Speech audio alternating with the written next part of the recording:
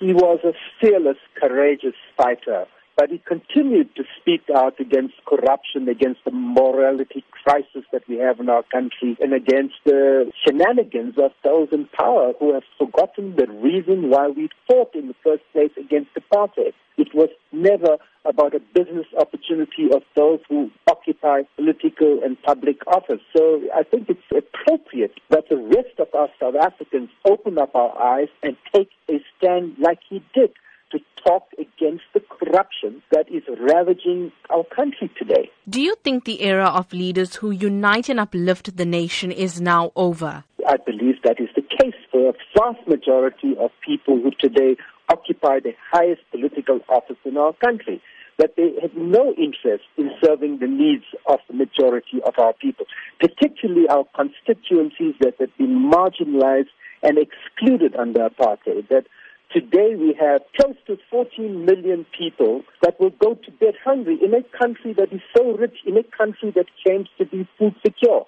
and that a political party is voted into office to perform the duties and accountability and objectives of that constitution. And I think that's what today awakens in me. And we also saw a strong show of support for Finance Minister Pravin Gordhan as well. Absolutely. When the intention of changes is related to whether the finance minister is standing in the way of things that are not ethical and in the interest of our population and citizens, then I think we must raise our voices against it. We need greater transparency. We need reasons why he was recalled with his delegation. We want to avoid the repetition of what happened when the former and very competent Finance Minister, Taliesha Naidoo, was replaced. Sophie Williams-De Bruyn had a strong message for the youth, saying that they should not mourn the death of Ahmed Kathrada, but rather celebrate his life by fighting against struggles that they face today. What role do you see the youth playing in South Africa now? The youth represent our conscience.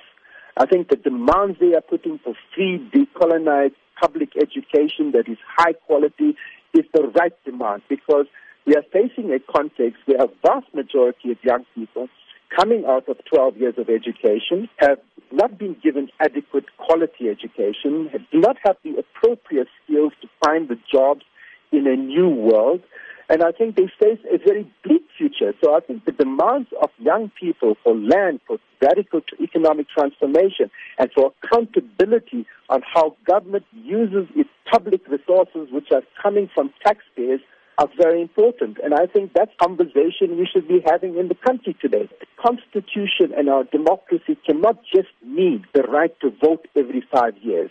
It has to be about meaningful transformation in the lives of our people and a commitment to deliver the better life that we promised our people in 1994.